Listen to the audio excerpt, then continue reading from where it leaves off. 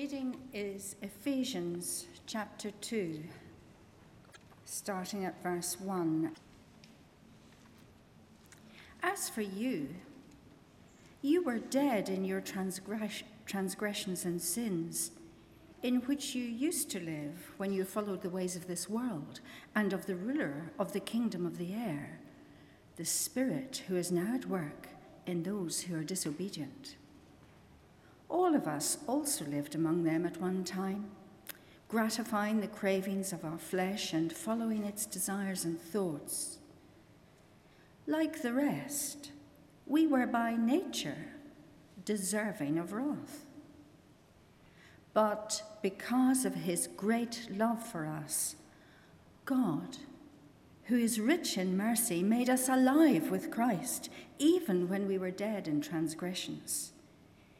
It is by grace you have been saved. And God raised us up with Christ and seated us with him in the heavenly realms in Christ Jesus, in order that in the coming ages he might show the incomparable riches of his grace, expressed in his kindness to us in Christ Jesus. For it is by grace you have been saved, through faith. And this is not from yourselves, it is the gift of God, not by works, so that no one can boast. For we are God's handiwork, created in Christ Jesus to do good works, which God prepared in advance for us to do.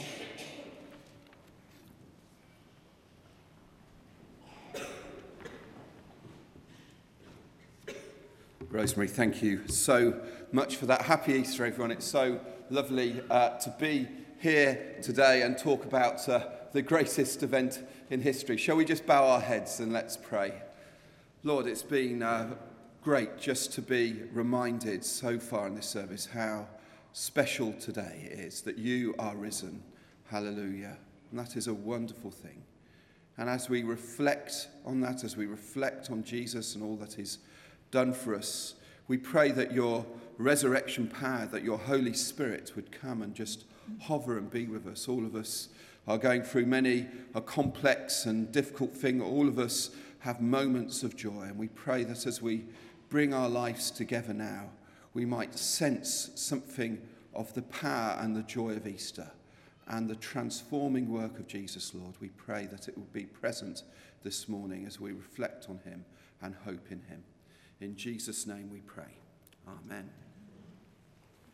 So Easter Day, it's a unique day. It's a very different kind of day. It's a counter-intuitive kind of day. It's a day of faith. The day we say we believe in something which could so easily be rejected. We accept a proposition which could be considered absurd.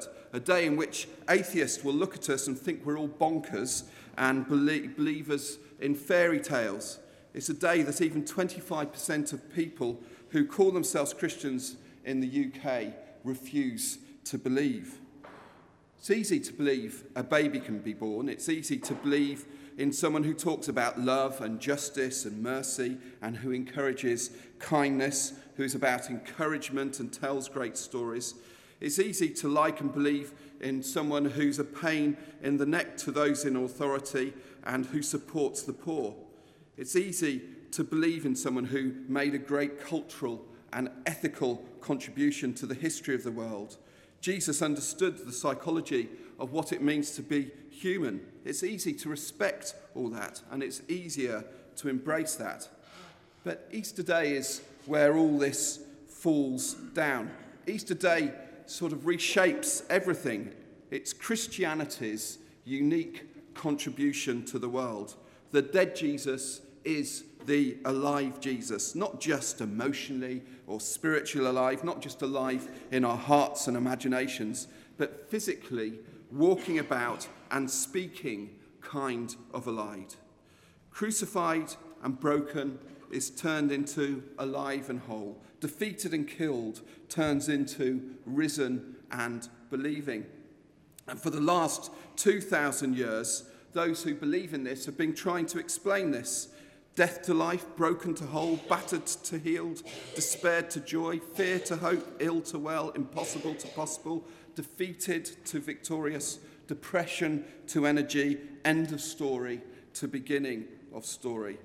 And every year we tell this story. Jesus Christ is risen from the dead. Every year when there's bombs in London and Stockholm, when the mother of all bombs is dropped in Afghanistan, when Syria decides to add chemical cocktails to its bombs, and the UK carries on selling bombs to Saudi Arabia, and poverty and famine and despair and pain and bad politics and unfairness are the agendas of every newsroom and every Prime Minister and every First Minister. And every year where the story is death and more death and the potential of death and pain, we carry on telling this story. Jesus Christ is risen today. We tell a story of life to a world obsessed by death. It's been the heartbeat of Christianity since the woman embraced the risen Jesus and couldn't let him go. That impossible moment of realization changed everything. People began to build their lives on that Easter moment. All the original disciples and followers reshaped, replanned, and remade their lives because of Jesus, who was dead and is now alive, coming into the room and saying, "Peace be with you." Words like hope, life, salvation, forgiveness, new starts, relationships with God, new creation, and grace become the new language. And that language is what takes centre stage today. This Easter event is what Paul, who wrote our passage today, became fantastically linked to. He hated Easter at first and tried to destroy the power of it. But an event on the Damascus Road changed his life forever. He stopped trying to destroy the impact of Easter and instead embraced it. So much so, he was prepared to risk his life and reputation and freedom for that message. Jesus is alive. And he wrote what we have to look at this morning from Ephesians 2 in his prison cell. No amount of discomfort or inconvenience was going to stop his personal experience of Easter. His internal life was alive to the thoughts of the new kingdom of God, and that Easter-shaped kingdom drove his imagination and his hope. Internal lives have never been the same since the idea of Easter was established. Those moments, the stone was moved away. New thoughts drive and bring life to followers. And St. Paul, in this passage we've got today, liberally spreads these thoughts. He builds his life on these thoughts. These are his Easter thoughts, compressed and compiled after years and years of reflection. Just look at the 10 verses with me. The first 3 verses are really thoughts about life without Easter, a life where sin and death dominates, a life which follows the crowd in its desire for the negative, a life which is even open to being tempted by the devil himself, a life where we let the lowest common denominator dominate, unspectacular and anger-inducing, a life which is about me, me, me, a life which doesn't care about the impact it makes, a life which is celebratory-focused, looking at what the great and good do rather than God, consuming, fueled, and just after the next fix or product. It's a life which is about getting the most I can rather than caring and supporting those with nothing. Paul describes a world in which is over-religious in zeal, over-legislative in living, and over-indulgent at worst. Paul reckons this is the kind of life which is created when there is no Easter, no hope, and no joy. And maybe he overstates his case a lot, but for Paul, this is the worst kind of world. He has to overpronounce its weaknesses, as it is dangerous and it's a failing world, a world of no hope, and as the Sex Pistols once sang, as I'm sure you all know, a world of no future. This is what a world without God or a distorted view of God looks like. Paul was once a part of this world. Everyone has been part of this world. But for him, this is now a nonsense world. But then Easter thinking hits Paul. In verses 4 up to verses 10, he describes... Sorry, everything's just vanished. It's very cleverly. It's turned off. It's very kind of my machine. I'll tell you what he describes in a moment. We'll see how quickly it can turn on. It's a happy Easter, everyone, anyway. Perhaps we can just discuss this for a minute or so whilst it's coming. There we go. There's the magic loop. Remember to turn this the other side up when you're preaching. Won't be long now. Did you enjoy Hibs going up yesterday? I must admit, at Soul Food, that got the loudest cheer of the night. Yeah. Although there was some great disappointment that Inverness Caley Thistle lost their match.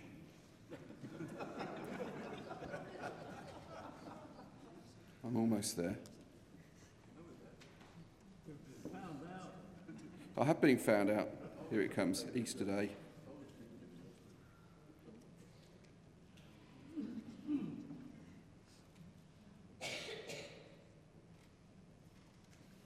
Tell you what, I'm going to go on to backup. Phone.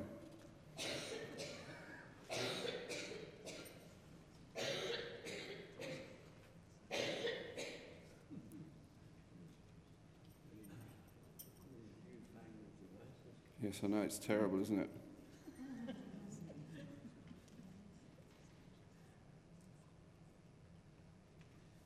We're there.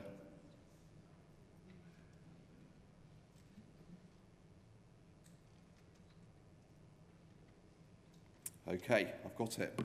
So, in verses 4 to 10, he describes, this is the resurrection of technology, what God is like. So this is what God is like for Paul. If you look at verses 4 to 10, he is loving, he's rich in mercy, he's alive even in the midst of sin and badness. God is a good God. As the word Paul uses to describe him is grace. And this grace is best seen for Paul by what happens on the cross. Grace is what saves us. God saves us. Jesus did it for us. And God raises up and puts us on the same level as Jesus because of the cross. We're not stuck now in our sin and badness and unworthiness anymore. We are caught up in this word and this idea of grace. We can move from death to life, sin to salvation, despair to hope, hatred to love, and sadness to joy. Easter thinking for Paul has the kindness of Jesus running through it. Jesus in his kindness has done it all. Jesus' kindness pulls us up and pulls us out. And as he does this, he heals, he saves and restores us. And for Paul, there is completely nothing we can do to earn this or work for it. It's a free gift. It's not deserved, but it's born in love. Nothing we can do can make God love us more. He just does. As we're sat here this morning, the idea from Paul is that God just loves us, just as anybody sitting anywhere in the world is just loved. Our job is not to impress God, but to know God's love. Just know it and just live it. Just appreciate it. We are all uniquely and wonderfully, as Paul puts it, God's handiwork. So this means we all have status, we all have purpose, we all have identity because of Jesus and what he's done for us on that first Easter Sunday. So for Paul, Easter thinking is about knowing God has done it, knowing and living in grace, not impressing God with our faith or our abilities or what we have, but enjoying God impressing us and being kind to us, living for God and not ourselves. This is the life of people who know that the tomb is empty. It's a life of grace, mercy, kindness, love, and joy. And I must admit it sometimes when I read all this and when I think about all this and when I pray about all this, it sometimes seems far too good to be true. I bought a computer the other week, which you know now is completely rubbish, for a price which is, it's turned onto photograph mode now, for a price which was described as the best ever price. You won't get it cheaper, it said. This is the best deal in Edinburgh. So I went proudly for this best deal, only for a week later to find it £100 cheaper at the same shop.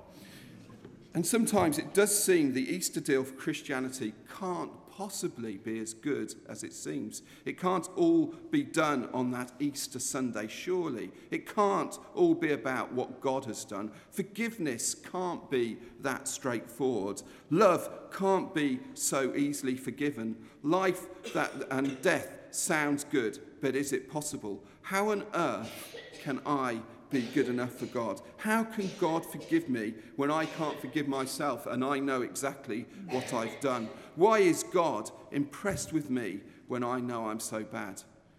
And yet, this immensely too good to be true message was what Paul had to offer. You are loved, you are forgiven, you are significant. Paul could only express this because he had met the Jesus of Easter. And the Jesus of Easter simply says, despite the physics, despite the rationality, you are loved, you are forgiven, you are significant. This is Easter's gift to the world. This is its gift this morning, and it might seem too good to be true. Skye Jethani, who writes a book called The Divine Commodity, shares a story from a trip which he took to India with his father. And while walking the streets of New Delhi, there was one of these typical skinny little boys approached them who had problems with his leg, which meant that he couldn't walk properly. And he made his way towards this person, Skye, and his father. And this is what Skye writes. He says, "What do you want?" my father asked. "1 rupee, sir," the boy said, whilst motioning his hand to his mouth and bowing his head in deference. My father laughed. "How about I give you 5 rupees, he said. The boy's submissive countenance suddenly became defiant. He reacted, his hand, and sneered at us. He thought that my father was joking, having a laugh at his expense. After all, no one would really willingly give up 5 rupees. The boy started shuffling away, mumbling curses under his breath. My father reached into his pocket. Hearing the coins jingle, the boy stopped and looked back over his shoulder. My father was holding out a 5 rupee coin. He approached the stunned boy and placed the coin in his hand. The boy didn't move or say a word. He just stared at the coin in his hand. We passed him and proceeded to cross the street. A moment later, the shouting resumed, except this time the boy was yelling, "Thank you, thank you, thank you, sir, bless you." He raced after us again, but not for more money, but to touch my father's feet. Easter says, don't settle for 1 rupee. It even says, don't even settle for 5 rupees, because it's too good to be true. It is unlimited rupees. But this isn't any spectacular deal of God trying to entice us over to his side. This is the good news of Easter. This is the everyday message of Christianity. And despite all the evidence to the contrary, and despite ourselves, and despite our lack of faith, the risen Jesus is shouting out across eternity to his Easter people this morning.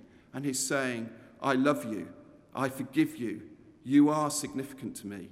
So much so, I died and was raised to life again for you. This isn't too good to be true. It's far too precious for that. It's something to turn towards God to this morning and kneel down and, like the boy, touch his feet and worship him with great thanks.